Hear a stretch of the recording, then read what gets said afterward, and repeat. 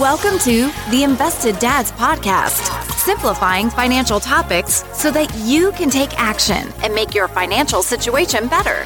Helping you to understand the current world of financial planning and investments, here are your hosts, Josh Robb and Austin Wilson.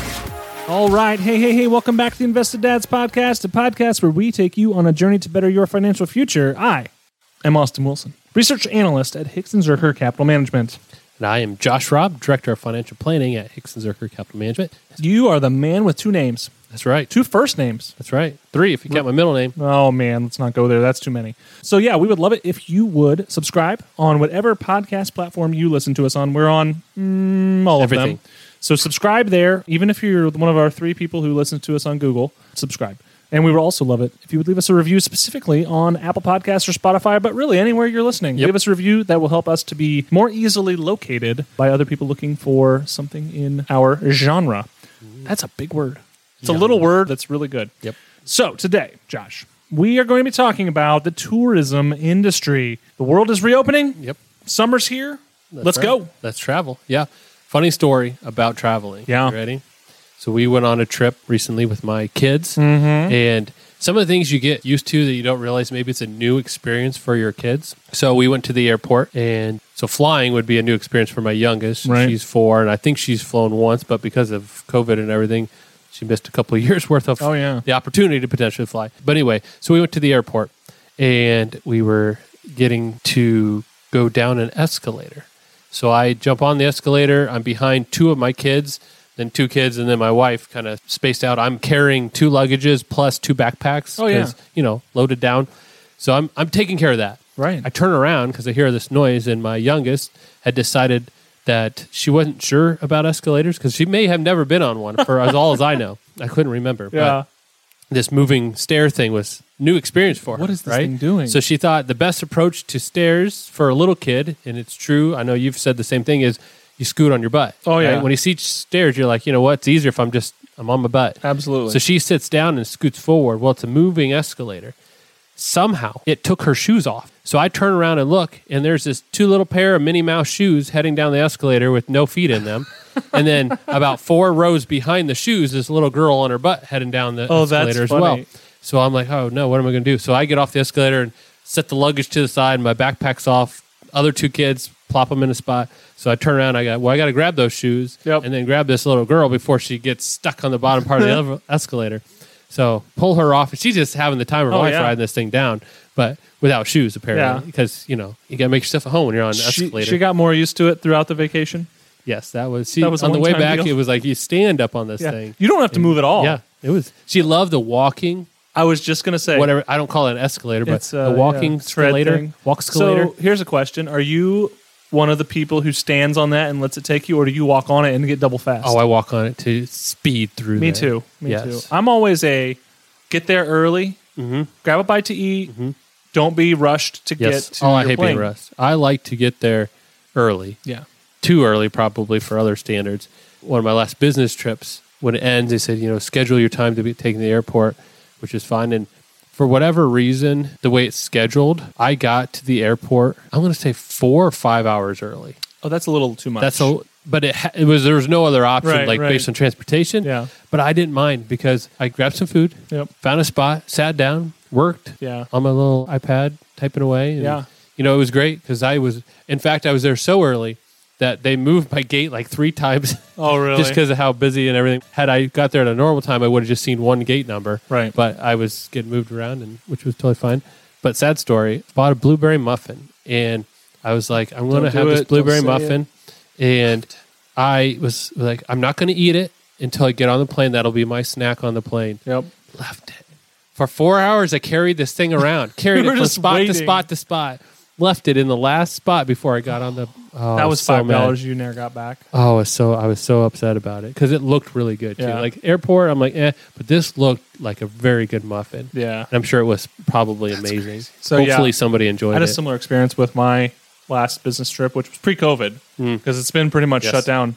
So I was in LA and conference wrapped up and they arranged a nice transportation. They had a bus for us to get us back to the airport. I was with another guy who was going to Detroit from LA.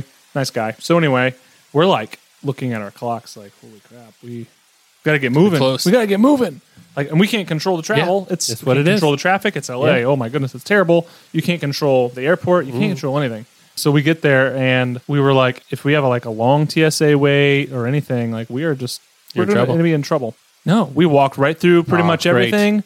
And we had enough time. We were sat down, had a beer, chilled, just hung out, and had a nice half-hour rest before we got on the plane. So I hate being rushed. Oh, I don't like it. I will say it is just much different traveling with kids than it is with your spouse. With your spouse, it's a lot easier than it is with kids. But when you travel by yourself, it's even another level faster. Yes, because convenient. My standards for food on the road and my standards for stuff are a little bit lower. So I'm quick. Yeah, we just flew, my wife and I, and I have the TSA pre-check, and my wife does not. And I was going through the regular TSA line with her, staying together. And I get up, the guy looks at me, he's like, "What are you doing here?" I said, "I'm flying." He goes, "No, what are you doing in this line?" I said, "Oh, I'm with her, and she doesn't have it." So I'm trying to keep those arguments to a minimum. So, Josh, are you doing any more traveling this year? I do have business travel later this year, and we are driving to a family trip with my wife's family. So. Yes, South Carolina.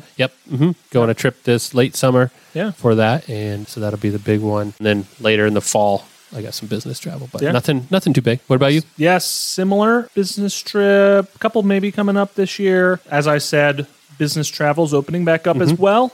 Haven't done a whole lot of that since COVID, so in my role, a lot of what that is due diligence with managers of mutual funds or whatever investment vehicles we're investing clients' money in. So that's always a good time to be able to go to different places and see those. So a couple of those coming up, as well as we are also driving to South Carolina with both my parents and my in-laws. No, that'd be fun. So then my little brother and my daughter, obviously. So it's just going to be a party. We're getting a beach house late summer as well. Maybe we'll be gone the same week. I don't know. We were waving at each other across the beach. That's right. But anyway, that, and then I have my annual motorcycle trip coming up. So we're actually going north. Don't go south in the summer. It's hot. Humid. Go north. Yes. Why don't we go north? So we're going north. So anyway, that is our travel plans. But as we said, the world's opening up. Travel's opening up. Things are getting back to normal. And we thought we would talk about tourism. So, Josh, here are a few facts. I love facts. About the economic importance of the tourism industry globally. Now, some of this data is a little bit dated, but it still should get you in the right direction. Well, you'd almost want some dated tourist information because last 2 years are kind of an anomaly. Don't look at 2021. Think about a little bit more normal. 19, so the tourism economy represents 5% of the world gross domestic product. 5% is a chunk. Good, it's 1/20th. Tourism contributes to 6 to 7% of total employment around the world. International tourism ranks 4th after fuels, chemicals, and automotive products in global exports. The tourism industry is valued at about $1 trillion a year. It accounts for 30% of the world's exports of commercial services and 6% of world total exports. 1.4 billion with a B international tourists were recorded in 2018. That's according to a big tourism industry database. In over 150 countries, tourism is one of 5 top export earners. And tourism is the main source of foreign exchange for 1/3 of developing countries and 1/2 of less economically developed countries. So definitely some big numbers there. Tourism is important to the economy. Yes. Not just here, but around the world. Yes. And like you mentioned, those emerging countries, that's a big chunk of their, it's huge. Yeah, and it's actually helped some of those emerging countries become a little bit less emerging and more developed economies. And one of the reasons that they've been able to do so well is often because governments encourage tourism because they understand the economic opportunity there. So here are a couple thoughts on why governments encourage tourism in general. So number one, it brings in foreign exchange. So that comes in really in the forms of two things. People exchange. So international travelers are often some of the most generous and lavish spenders. This is really good for the local economy, which ultimately turns into taxes. They often also bring in currency from their home country. So, for example, we're dollar denominated. We're United States American citizens. When we go to a developing nation, or even like a place like Mexico, we're taking our dollars with us. They're happy to take our dollars. Yes, they love because our dollar is a lot stronger and a lot more stable than something like the peso. So think about that times millions of people, and you've got a dollar-denominated locality in a developing country with a developing currency. That locality is going to be a lot more stable and economically independent, which is pretty cool. Now, I've never exchanged my dollar for peso, but I have exchanged it for queso. I would take that exchange every day. Any day, every day. Any day. Another reason that governments encourage tourism is because it generates employment. Obviously, more demand for services and goods equals more jobs, and more jobs equals more income for the economy to thrive, and ultimately, again, more taxes. Taxes are good for governments. And there are two forms of employment, really. There's direct employment, which is like the jobs that are immediately associated with tourism industry. This might be like hotel staff, restaurant staff, taxi drivers, things like that. There's also indirect employment in this industry, and that includes jobs which are not technically based on tourism, but they are related to the tourism industry. So like a fisherman, for example, he does not directly serve like a tourist, but he does have some sort of way of where he'll sell his fish to the hotel, which then serves tourists. So he's indirectly employed by the tourism industry because without those tourists, he would not be supplying fish to the hotel. So all of this really combines to create economic activity, and economic activity is quite lucrative for governments who want to grow. Yes. And a lot of developing countries, one of their most valuable resources is their land. You know, if you think like around, for us, for instance, it would be some of those islands in the Bahamas and, you know, the Caribbean. There's a lot of natural beauty there that they can utilize to increase their income and their taxes. It's interesting. We don't necessarily have a booming tourist industry in Northwest Ohio. Nope. Not a lot to see here. Corn, beans, wheat. depending. That'd be a really good gig to be a wheat planter this year with the Russia-Ukraine situation going on. So yeah, tourism, depending on, you can use those natural resources. Beautiful places. My brother lives out in Jackson Hole, Wyoming. Big tourism industry because it's so pretty out there with the Grand Tetons and everything like that. The Snake River, and like very small community outside of tourism. Yes. Because some of these places are really hard to get into, get out of, get things into and out of, but the natural beauty brings people there. Yes, right. So Josh. Yes. I think you got something for me. I do. I actually have two dad jokes of the week. Ooh, yeah. They're both travel related and animal related. So it's two of Josh's favorite things. Yes. Where do cows go on vacation? That's a cow noise almost. I do not Moo know. York. Moo York. I was thinking something moo. Now, sheep do not go to Moo York. No. Obviously. Do you know where they go? Boston. No. Bahamas. But mine was Yes. good. Bahamas. Bahamas. That's good. Yes. So that's what I got for you. Good job, Josh. I like it. Yep. Those are the dad jokes, plural, of the week, or animal jokes of the week. So, a couple things. Last one. Yeah, oh, bring it. What happens when a pig gets sunburned on the beach? Something it's about bacon. Yeah, it's bacon on the beach. I love bacon. It is a food that I don't think I ever get sick of. Now, I don't eat it like by the pound, but Because I that's eat not it. healthy for you. I eat it a lot. Like in moderation. It's good. In Yes, moderation. that's a good call. So let's talk about the tourism life cycle because as we talked about governments encouraging the industries to grow in their areas and the great benefits of the employment and things like that, these things, they don't happen overnight. It takes time and they don't always work out forever. Yes. So there are 6 stages of the tourism life cycle I'd like to talk about. And number 1 is the exploration stage. At this stage, tourists really have not yet discovered the area that we're talking about or whatever. It's considered remote and exotic by adventure tourists. Only a very few amenities are even there. There are a lot of possibilities for expansion in the future because there's not a lot there. Like the moon. Like there's a lot of room. Yes. A lot of room. The restaurant on the moon. The cheese. Great food. Great no food. atmosphere. No atmosphere. You're on a roll today. I'm just telling you. Stage number 2 is the involvement stage. At this stage, the tourist numbers increase, infrastructure develops, such as airports, accommodations, attractions. Employment expands into direct and indirect, like we talked about. Jobs and the place become more known to people. Yep. So that's the involvement stage. Then becomes number 3, the development stage. And at this stage, there's rapid growth in tourism investments. Jobs increase as demand for services and amenities increase. Promotion campaigns increase. Effects on the landscape are present. Improvements to infrastructure and elaborate accommodations are made. Sometimes even tourists may outnumber the local population. And that may involve importing labor and tourists from elsewhere because local demand has been exhausted for both. So that is an interesting stage there. Then 4th comes the consolidation stage. So at this stage, the destination is part of the domestic and international tourist industry. It's critical to the economics of the area. Large proportion of employment is in tourism, and the investments include both domestic and foreign. 5th, stagnation. So at this point, the area loses its attractiveness, becomes overused, and there's overcrowding.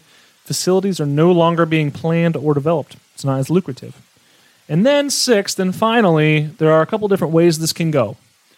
Once you've reached the stagnation phase, and that is rejuvenation, or stability, or decline, because at this point, the area has kind of lost its attractiveness. It becomes overused. It's not necessarily great. So you have to say, this could be an area that's just been overdone. And that would then lead to decline. You could say, it's just going to maintain where it is, but not really anything new happening.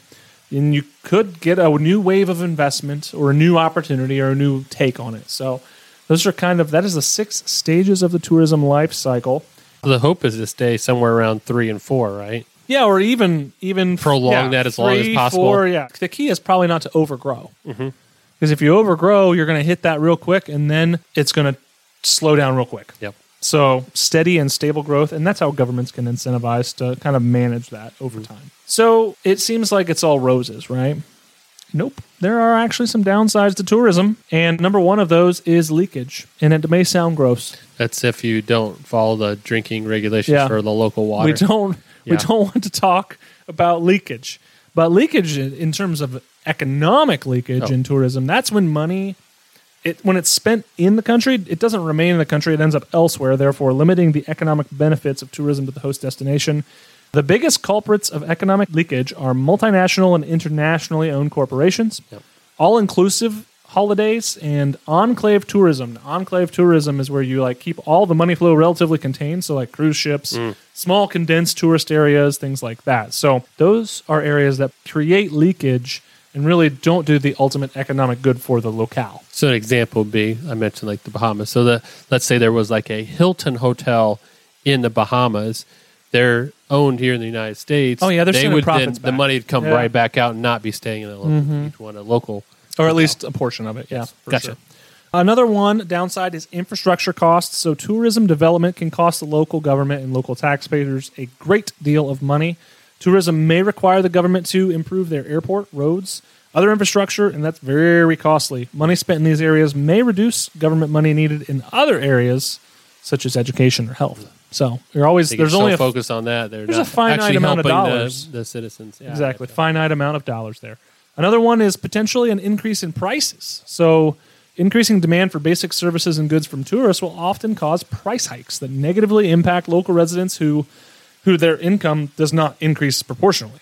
So what this does is it may cause rise in real estate demand, which may dramatically increase building costs and land values, and this often means that local people are actually going to be forced to move away from the area that the tourism is. This is known as gentrification. Yep. And another one is economic dependence. So many countries actually run the risk of becoming too dependent on tourism. The country sees dollar signs and places all of its efforts to grow tourism. And while it can work out well, it's also risky. If for some reason tourism begins to lack in a destination, then it's important that the destination has alternative methods of making money. And if they don't, they run the risk of being in severe financial difficulty if there's a decline in the tourism industry. And another example of this is 2020. Yes. Think of some of these emerging market economies, beautiful beaches, great tourism locales or whatever, and then their entire economy is dependent on this, and then boom, none. You have zero for all of 2020. Yep. That was a tough economic year for those areas, and they had to pull it from somewhere. Now, a lot of them probably just took on debt to float along, but not great. Now, a lot of them are probably making up for it now because they can charge whatever they want, and people are happy to do it. Yep. And last but not least, foreign ownership and management is often an interesting challenge or downside to tourism. So, as enterprise in the developed world becomes increasingly expensive, many businesses are choosing to go abroad. And while this may save the business money, it is usually not so beneficial for the economy of the host destination. Foreign companies often bring their own staff, which limits the economic impact of those employed locally. They will also usually export a large proportion of their income to the country which they're based, like I said earlier. So those are some of the downsides to tourism. It's not all rosy. It's obviously huge, though, and it works some places. Yeah, with it being making up 5% of the global GDP, there is money to go around. It's just a matter of, do you have the natural resources that would be a desire for people to come visit or see? You can't have a ski resort here in Ohio that compares Have to you been to Mad River that Mountain? compares to Colorado because Yeah. what we have here versus there, they're totally We have a different. bunny hill, Yes, which I grew up skiing on, Josh, and on that nice hill. it was a hill. I'll give it that. You are exactly right. So the question I like to ask myself when thinking about these themes and trends Yes. is, how can I invest in it? How can you invest in it, Austin? I'll tell you, Josh. Thanks. There are some stocks. Now, this is not a recommendation to Yep. invest in any of these stocks. Obviously not. Do your own due diligence. Talk to your advisor. Make the decision that's best for your financial situation. But Only pick it if it's a good ticker. only pick it if it's a good. I'm getting to good You got a tickers. couple good getting ones. I'm to 'em. excited. So some stocks that really aren't great tickers, except for airline stocks. Love Yep. Southwest Airlines ticker LUV. Yep. That's They a good. grabbed that That's a one. great. They grabbed ticker. that one. They grabbed That's that a great one. ticker. Now, I read an article. They're struggling because they expanded during 2020, 2021. Yep. And now they're struggling with their own infrastructure to Yeah. keep their flights going. Right, and which it's is a lot big of deal it's for them. staffing. Yes, It's well, staffing. they expanded, saying, "Oh, Yeah. look at all these opportunities to grab new space." They did not anticipate or did not do a good job of making sure they're fully staffed to cover those consistently. Exactly. And then other airlines, obviously Delta, DAL, American Airlines, AAL, some hotel resorts. One of them's near and dear to Josh's heart, and that's Disney. Yep, Been there a lot. Their own Giving them a lot of your money. that kind of going back to what you're talking about is the number of people they employ at Oh their my resorts. goodness. It's You know, crazy. Yes, and so there's a lot of sub industries that support just the people there working. Yep. So, And they have their own hotels, they have their own resorts, they have their own cruise ships, they have their own theme parks. Yep. In addition to, movies out Yes. the wazoo. and sports and everything. Yeah. Yep. Another one is Marriott. Yep. Marriott International, ticker MAR. Another one, it's kind of newer, is Airbnb. Yeah. A, B, and B. Yep. Airbnb, which is, vacation rentals by owner. Yep. So those are some individual stocks to capture this trend. But here's where Josh gets excited. Yes. Because there are some ETFs or exchange traded funds that give you more broad diversification to multiple companies in a particular theme. And as a reminder, if you ever want to know the difference between an ETF and a mutual fund, we have an episode and we will link it in the show notes. So one of them is the ETF MG Travel Tech ETF. Ticker AWAY. Away. Love it. Away. Travel. Another one is the Defiance Hotel, Airline, and Cruise ETF. And what is it being defiant of? I don't really know. It's defiant of something. I guess. But the ticker is CRUZ. Cruise. Cruise. Yeah, I like so it. That's not. Those are pretty good tickers. Josh approves. But Josh, the question for you that I always ask. You always ask me this. I change my I answer feel like every I time. could. I feel like I could almost answer it for myself, but I want to hear it from you, Josh. Should you invest in travel and leisure, tourism, all of these things? Just depends, Austin. It really does. It comes down to, again, your strategy, your goals, your objectives, your risk tolerance. But again, as we talked about, in a broadly diversified portfolio, chances are you have some exposure to this sector because 5% of global GDP means globally diversified probably in portfolio. there. You probably have that somewhere. Yeah. And again, airlines, hotels, they've been around for a while. They're in some of the larger passive investing funds. If you're using some sort of tracker for the indexes are going to hold these. So if you're globally diversified, you probably do. Absolutely. Should you focus in or be heavyweight in it? That really depends on what your goals and objectives are. But chances are you have some exposure to this because of how big it is in the overall global economy. So, Josh, wrap us up. Yeah. Anything for our listeners? The big thing is when you're thinking through this from an investment standpoint is people historically, I'm not just talking about recent, but all the way back. They want to explore and see what else is out there, right? We live here in Ohio, and I could describe to you a cornfield, but I'd love to see mountains, and Right. I'd love to see other things, right? Yeah. The ocean, that's nowhere near us. So travel is something that I don't think is ever going to go away from the standpoint of people wanting to see other and experience other things. So, Right. from a long-term trend, I do think this is something that is there. Now, how it will happen and how people do it, that'll vary over time. Airlines, they've been around, but not forever. Right. The Wright brothers helped us figure that Well out. over 100 years. Yeah. So the idea is this something long-term trend to be invested in? I would say travel, yes. How and where and what, that'll vary. Because guess depending what's going coming? on. Space. Yes, that's right. Yeah. But yes, it is a good theme that is not going anywhere. I think naturally as humans we are curious. Mm-hmm. And curiosity is where you go, you get the fix when Yes. you go somewhere that's not where you live every day. It's also good to go home. Yes. It's good to go home. Yes. And we are happy that you have made our podcast player your home for listening to this episode. And we would love it if you would share this episode. If you enjoyed it with friends and family, talking about tourism, travel, whatever they're thinking about, share this episode with them and email us any ideas to hello@theinvesteddads.com. We would love to hear from you, or if you have any ideas for future episodes. Or a good place you want us to come see. Come see or record a live episode on the beach. I think that sounds like a great business tip, Josh. Let's do it. So we would love it if you would do that. Thanks for being here, and until next Thursday, have a great week. Talk to you later. Bye. Thank you for listening to the Invested Dads podcast. This episode has ended, but your journey towards a better financial future doesn't have to. Head over to theinvesteddads.com to access all the links and resources mentioned in today's show. If you enjoyed this episode and we had a positive impact on your life, leave us a review, click subscribe, and don't miss the next episode. Josh Robb and Austin Wilson work for Hicks & Zerker Capital Management. All opinions expressed by Josh, Austin, or any podcast guests are solely their own opinions and do not reflect the opinions of Hicks & Zerker Capital Management. This podcast is for informational purposes only and should not be relied upon for investment decisions. Clients of Hicks & Zerker Capital Management may maintain positions in the securities discussed in this podcast. There is no guarantee that the statements, opinions, or forecasts provided herein will prove to be correct. Past performance may not be indicative of future results. Indices are not available for direct investment. Any investor who attempts to mimic the performance of an index would incur fees and expenses which would reduce returns. Securities investing involves risk, including the potential for loss of principal. There is no assurance that any investment plan or strategy will be successful.